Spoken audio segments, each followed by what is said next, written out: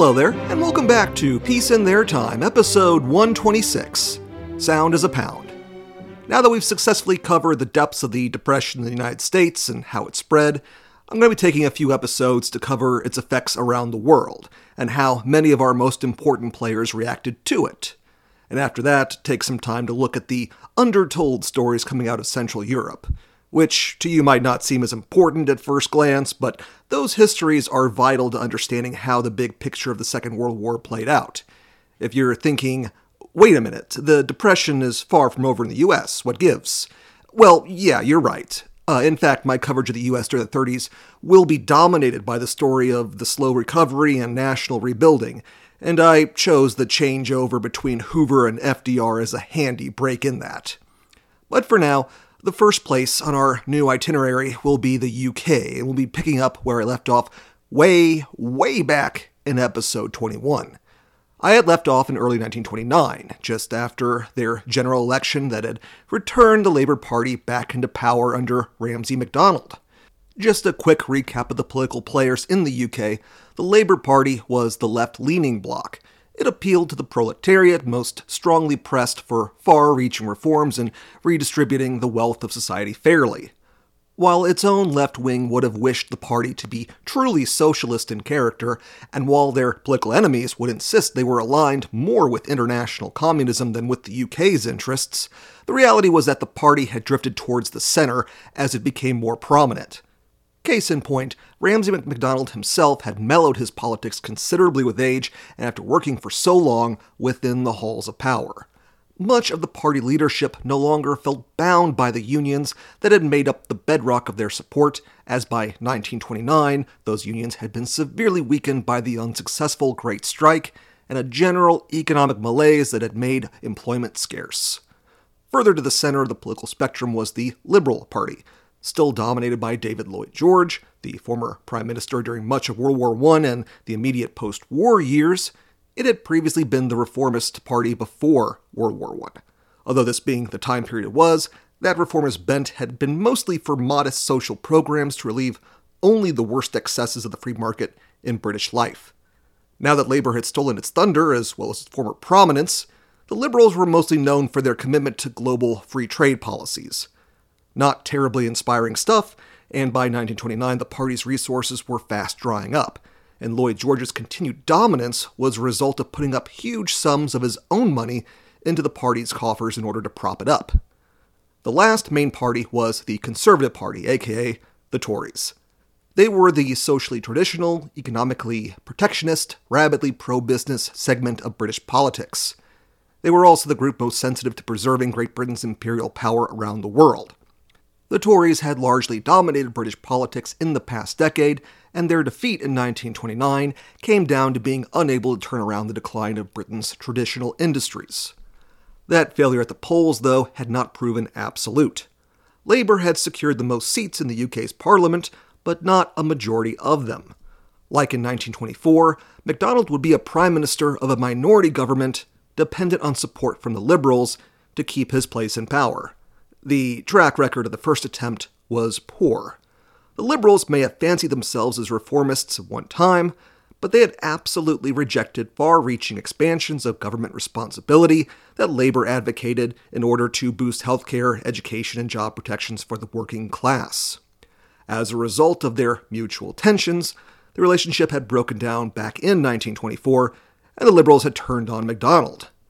This time around, Lloyd George gave his assurances that he would be more supportive of Labour in this instance, and the new government made pledges to make good on its talk of enhanced government programs that dated back to its last time in power, as well as to invest in expanding and modernizing British industry to better equip it for the challenges of the modern day. Keep in mind that part of what made the British economy so uncompetitive was that its factories used older equipment, as the nation had industrialized from an earlier date, and so their facilities were uncompetitive with foreign companies. Too bad for Labour and the UK in general. The new government's rise to power coincided neatly with the speculative bubble on Wall Street growing out of control, followed by its dizzying collapse. The stock market boom in New York was important for the UK, as while domestic firms appeared to be poor investment opportunities, the ones in America appeared to be surefire wins.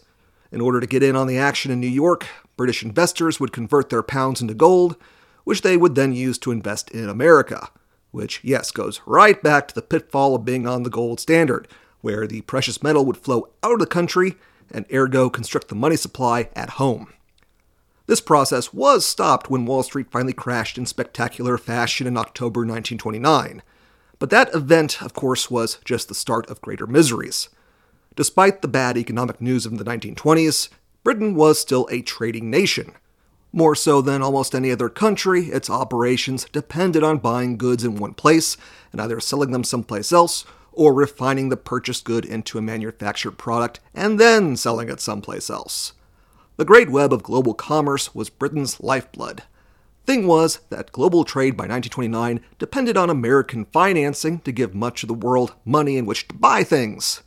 While it took months for the Depression to be really felt by many in America, the disruptions in world trade immediately hit the UK. People the world over just didn't have the money with which to buy stuff from abroad, and British exports declined dramatically, with them having a total value of £839 million in 1929, but only $461 million in 1931, a whopping 45% drop-off. Unemployment went in a corresponding direction. Until late 1929, it had been slowly trending downwards, coming in at a little over 1.3 million unemployed persons by the end of that year. By the end of 1930, it had skyrocketed to 2.5 million, a disaster for a government that had pledged to reduce unemployment. Not that Labour's track record in the months leading up to the October 1929 debacle had been terribly impressive. Their ideas to tackle unemployment consisted of public works projects both in the UK and abroad in the Empire. The idea being that if work wasn't available in the Home Isles, it might be worth relocating people out to the dominions and colonies to relieve pressure at home. Hardly the stuff you'd expect from the supposed Socialist Party, but the nature of budgets under the gold standard set artificial bounds to work within, because money had to be able to be redeemed by gold, and the government couldn't just deficit spend its way out of the problem, and was forced to keep those balanced budgets. In modern days, it's accepted as a given that deficit spending is most needed in a downturn to help spark activity and also demand that wouldn't naturally come from the market, while paring back spending in more bountiful times when it wasn't necessary. Thanks to the monetary constraints of the day, this was inverted, with spending only being possible in the good times when the tax base was healthy. In the bad times, drastic action wasn't seen as possible from a budgetary stance. This understandably frustrated the more youthful and active parts of labor. In particular, the onset of the crisis by early 1930 spurred a new member of labor to propose much more drastic action: budgets be damned. This was a man named Oswald Mosley, who became infamous for later founding the British Union of Fascists. Mosley, though, had already led an interesting political life. Born into a family with the status of baronet, meaning a minor noble, he served in the army in World War I and married a daughter of Lord Curzon, who himself had been the Viceroy of India and was a major national figure in general. With all that going for him, it was an easy step to enter into politics with the Conservatives. While he gained a seat in Parliament, he wouldn't last long in the party.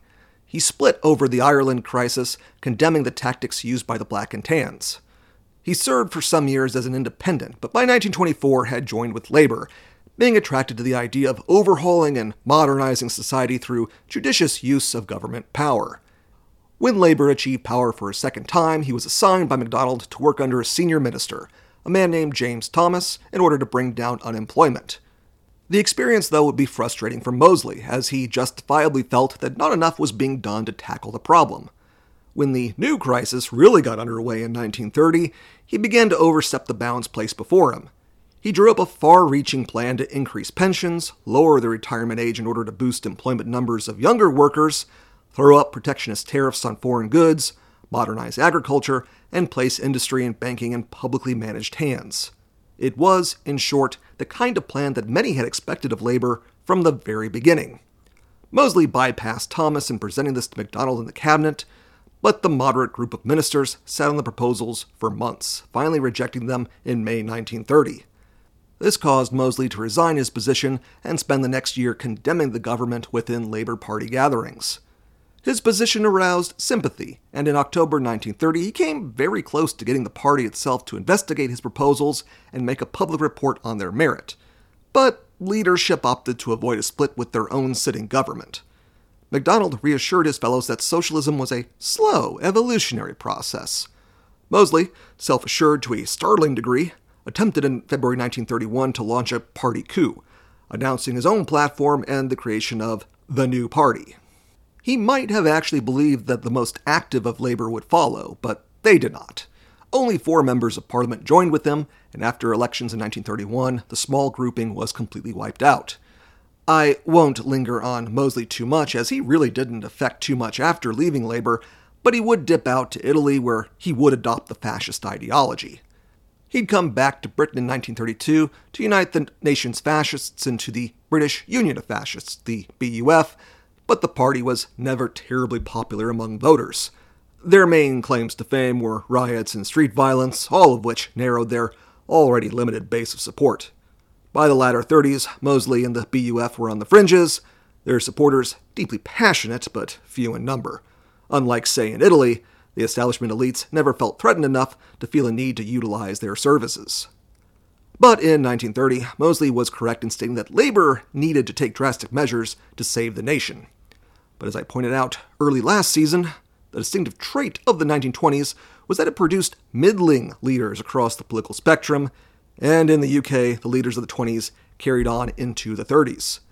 There would be no great call to action, and the Labour government would continue to pursue moderate measures.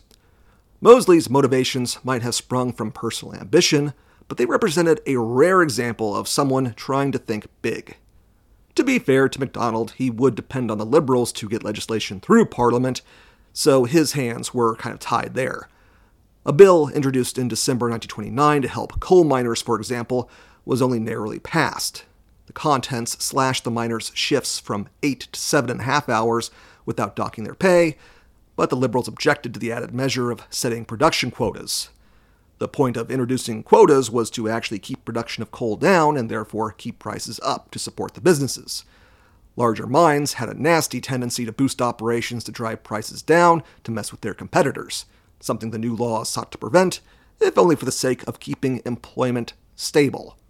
The Liberals objected as that would interfere with free markets, and only a handful supported the measure, and only after Labour backpedaled on the idea of actually raising wages. Another law to raise the age when a teen could leave school was nixed outright. If that all sounds depressingly humdrum to you, the UK in general felt the same way. Things were going poorly enough with the government that everyone assumed by early 1930 that there'd be a major shakeup. That didn't really happen, though. Instead, the government just tried to keep everything business as usual all through 1930. Even as the global economy got worse, and the UK's pre-existing economic woes started to grow ever larger. The sole bit of meaningful relief that Labour was able to achieve was in expanding unemployment benefits to cover more people, and even then, fierce inter-party debates were sparked off over how far the benefits should go. The reaction from the Conservatives was naturally even worse, and as unemployment started accelerating in 1930, the corresponding costs of the program increased as well. There were simply way more people that needed unemployment benefits. By June 1931, unemployment was up to 2.7 million, and the government was facing a budget shortfall it couldn't address through its own revenues or through borrowing. So quickly after being increased, unemployment benefits were slashed by 20%. Turned out that couldn't alleviate the fiscal situation, and by summer of 1931, after frittering away precious time in 1930 chasing half measures, the UK's fiscal crisis broke out in earnest. By July 1931, £2.5 million worth of gold were leaving the country every day, the tax base was shrinking, and foreign creditors were increasingly unwilling to meet the demands of the UK's government. On August 1st, the government was able to claim that sufficient loans had been secured from America and France. This proved to be an illusion, and by the 11th, those loans had already been exhausted and more weren't on the table. It didn't help that the British banking system itself was in deep, having provided loans to Central Europe, especially Germany, and those were debts that weren't going to be made good on anytime soon. Not only would the vaunted British banks not be partners in a rescue, they might actually need bailing out themselves. You already know from 2 weeks ago that the solution to this was to remove the UK from the gold standard and allow the pound to fall in value, thereby expanding the money supply. This was something that MacDonald, most of Labour, and conventional wisdom in general at that moment believed was impossible. The gold standard and a stable currency were simply too important to maintain, and all possible alternatives had to be exhausted first. For the better part of 2 weeks, there would be constant meetings amongst the government, usually stretching late into the night, debating where cuts could be made to the budget and where money could be rediverted to minimize the deficits. Eventually, the Conservatives and Liberals were brought in on the deliberations, and naturally, they preferred to slash programs as far as they could. MacDonald himself proposed to Labour that they cut unemployment benefits by a further 10%, which set up another firestorm in his party. Once again, it was the poor shouldering the burden created by faceless officials and financiers. The critical meeting occurred on August 23rd, a Sunday, when MacDonald's cabinet was deadlocked again on how to move forward. MacDonald asked for all of them to resign. The alternative was MacDonald himself resigning and bringing down the government anyway, so they all obliged their leader. MacDonald then approached the king that evening and offered his own resignation. George V declined it, believing that MacDonald could still lead, just with a wildly reconfigured government. Moving forward, there would be a united national government instead of a Labour one. The Conservatives and Liberals would all be invited to join the cabinet and take positions within the new government. When informed of this the next day, MacDonald's own party was fully outraged. The other two parties, though, immediately accepted the invitation, and MacDonald became Prime Minister of a government composed of members from all three groups. Or at least part of them. The vast majority of Labour went into opposition under Arthur Henderson, which MacDonald had predicted and made his peace with. It was understood that to break bread with the Tories was tantamount to political suicide in Labour politics, and MacDonald was joined by only 15 other Labour MPs to form the National Labour Party. Those 15 MPs coming out of a pool of a total of 287 Labour representatives. While MacDonald had figured most would turn their backs on him, the paltry showing was no small source of embarrassment. You could hardly blame the majority of Labour, as those who entered the national government were quickly expelled from the party proper. The Liberals, too, would suffer their own split, as Lloyd George had been sidelined due to long-term illness, and the party fell to the leadership of Herbert Samuel, who joined with the coalition. While Lloyd George supported the move initially, he was soon making noise over the anti-free trade stance of the coalition and split with his small group of supporters. Samuel himself would gradually distance himself from the coalition over the same issue, unable to make his own accommodation. This left the Conservatives, who benefited enormously from all the infighting. Despite MacDonald continuing to be Prime Minister, it was the Conservatives who dominated the government, and MacDonald was effectively their prisoner. And the reason that MacDonald and Labour had been able to hang on for so long was that the Tories were having a go of it themselves internally for the past couple of years. The leader of the Conservatives was still Stanley Baldwin, as it had been since the early 1920s. Baldwin was a lazy, largely visionless man, but he had a personable touch and was popular with the people for his simple demeanor. His fellows were getting tired of him, though. Simply due to both his length of time in leadership and the failure of the 1929 election, there were understandably challengers to him. Centered around one Lord Beaverbrook, a faction of Tories advocated for protectionist tariffs to be thrown up not just around the UK, but the Empire as a whole. The British Empire would be an internal free trade zone in their vision, with outsiders subject to tariffs. The problem for Beaverbrook was that everyone understood that it was highly unlikely the Dominions would reduce their own protections to imports from Britain. That didn't deter the Lord, and he went off to form the United Empire Party in early 1930. While he would be quickly reconciled with Baldwin in May of that year, his momentary break removed him as a rival to leadership. More pressing was the presence of Winston Churchill and the rise of Neville Chamberlain. Neville had leapfrogged his older half-brother Austen in the party's hierarchy by attaching himself to Baldwin, but was now angling for actual leadership. Baldwin, though, used the prospect of Churchill being the one to replace him as leverage to keep Chamberlain's support. Chamberlain didn't much care for Churchill, and was deeply suspicious of the man's continued relationship with Lloyd George. Chamberlain nursed a years-long grudge against Lloyd George over being fired from a government posting during World War I. Supposedly, the two got into a shouting match where no small amount of words were exchanged. Which checks out. Lloyd George was a nightmare to work for. Chamberlain feared that if Churchill achieved power, he'd bring in Lloyd George in some capacity, something Chamberlain found unacceptable. So the holding pattern kept until January 1931, when Churchill removed himself from contention by resigning from his shadow cabinet position. The situation was that Labour was making moves to allow India more autonomy, which was something that Churchill deplored, while Baldwin and the rest supported. Over a desire to see India retained as a dependency, Churchill successfully isolated himself in Parliament until 1940. He would still have a swath of friends and supporters, but he'd be kept away from leadership. So yeah, his biography episodes aren't coming anytime soon. What this also meant was that by the time the national government came into existence, the leadership of the Conservatives was set, and they could claim to be the most united of the parties, which meant that the national government would chart a conservative course. But the first order of business was that little matter of the fiscal crisis that was going critical. On September 10th, a budget was presented. Like in the case of France and Poincaré's second go-around after the Ruhr crisis had subsided, doors were opened once Labour had been removed from power that had otherwise been barred. Taxes were raised, government spending that had been protected by the Tories was slashed. Like in France, the conservative element of society was all right making concessions in a crisis, so long as it was being done by their own people.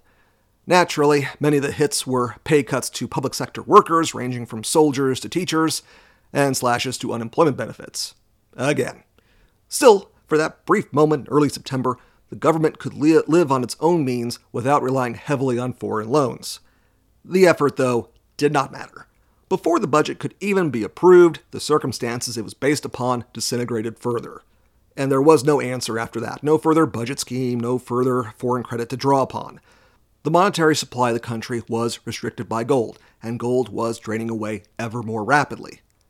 The battle was finally conceded on September 21st, and Parliament hurriedly approved a bill taking the nation off the gold standard. And funny thing, after fighting to get back on the standard in 1925, and then fighting to stay on it as the economy collapsed, nobody really cared about its passing. Oh, governments around the world had great interest in the switch, the UK having been the standard's champion, and they were all curious to see how it would play out.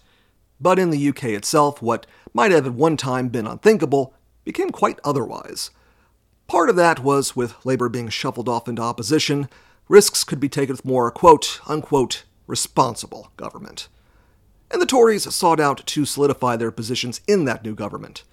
With the gold standard being done away with, the next move in Conservative eyes was to throw up tariffs to ensure that the UK's market at home would be well protected. Which, it might seem weird talking about tariffs this much, but that's all the Conservatives themselves talked about, besides budget cuts, so there you go. With the deprecated pound, exports would be more attractive than they had been in years, and with tariffs, the home markets would be uninviting to others. To do that, though, the Tories fought to make the national government permanent. MacDonald had intended it to be a temporary arrangement to solve the fiscal crisis. Once that was done, they'd all go back to how things were before in Parliament. That didn't happen. The Tories were calling the shots, and their rank and file wanted a new election so they could pitch the tariff idea to the people. The people were largely indifferent to the issue, but they were scared as hell in general.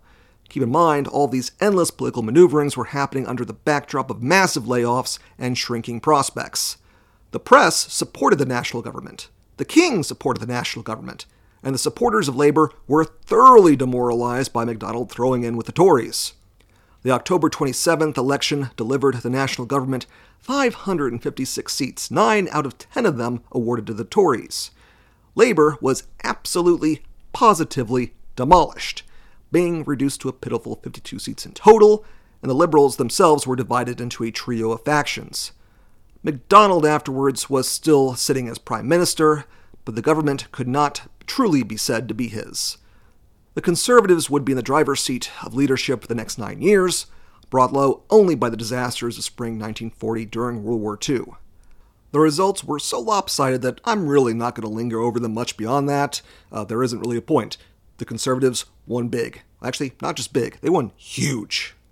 And having abandoned their own fiscal orthodoxy, which had constrained the UK in the first place, the Conservatives were nicely positioned themselves to take the credit of the ensuing recovery. As I described a couple of weeks ago, the pound lost value, immediately losing 25% of it versus other currencies and falling by 30% overall by year's end. This made exports far more competitive as British goods were cheaper to buy. It wasn't an immediate boon, as other nations did have a lot less purchasing power at that moment, but it was something. More important was the Bank of England cut interest rates, which made borrowing more attractive and allowed businesses far easier access to credit. The big story to the recovery was that with all this cheap debt flowing around, suddenly, domestic demand skyrocketed. The big story was in the housing sector, as new apartments and homes, especially in London, were constructed in droves, and at prices low enough that people with work could actually afford them. This had a positive feedback loop, as construction and the manufacture of consumer appliances created jobs, which then created new consumers. It wasn't exactly the level of the US in the 1920s, but for the UK it was huge. That the recovery was fueled by internal consumption also had the effect of making the Greater British Empire a more distant priority for both the people and government. The colonies and dominions weren't the magic bullet economic markets that some had hoped for, and the UK turned a little bit inwards in its outlook.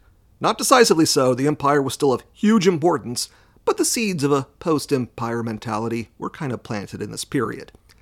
The cheaper access to debt also meant businesses could finally start modernizing their facilities.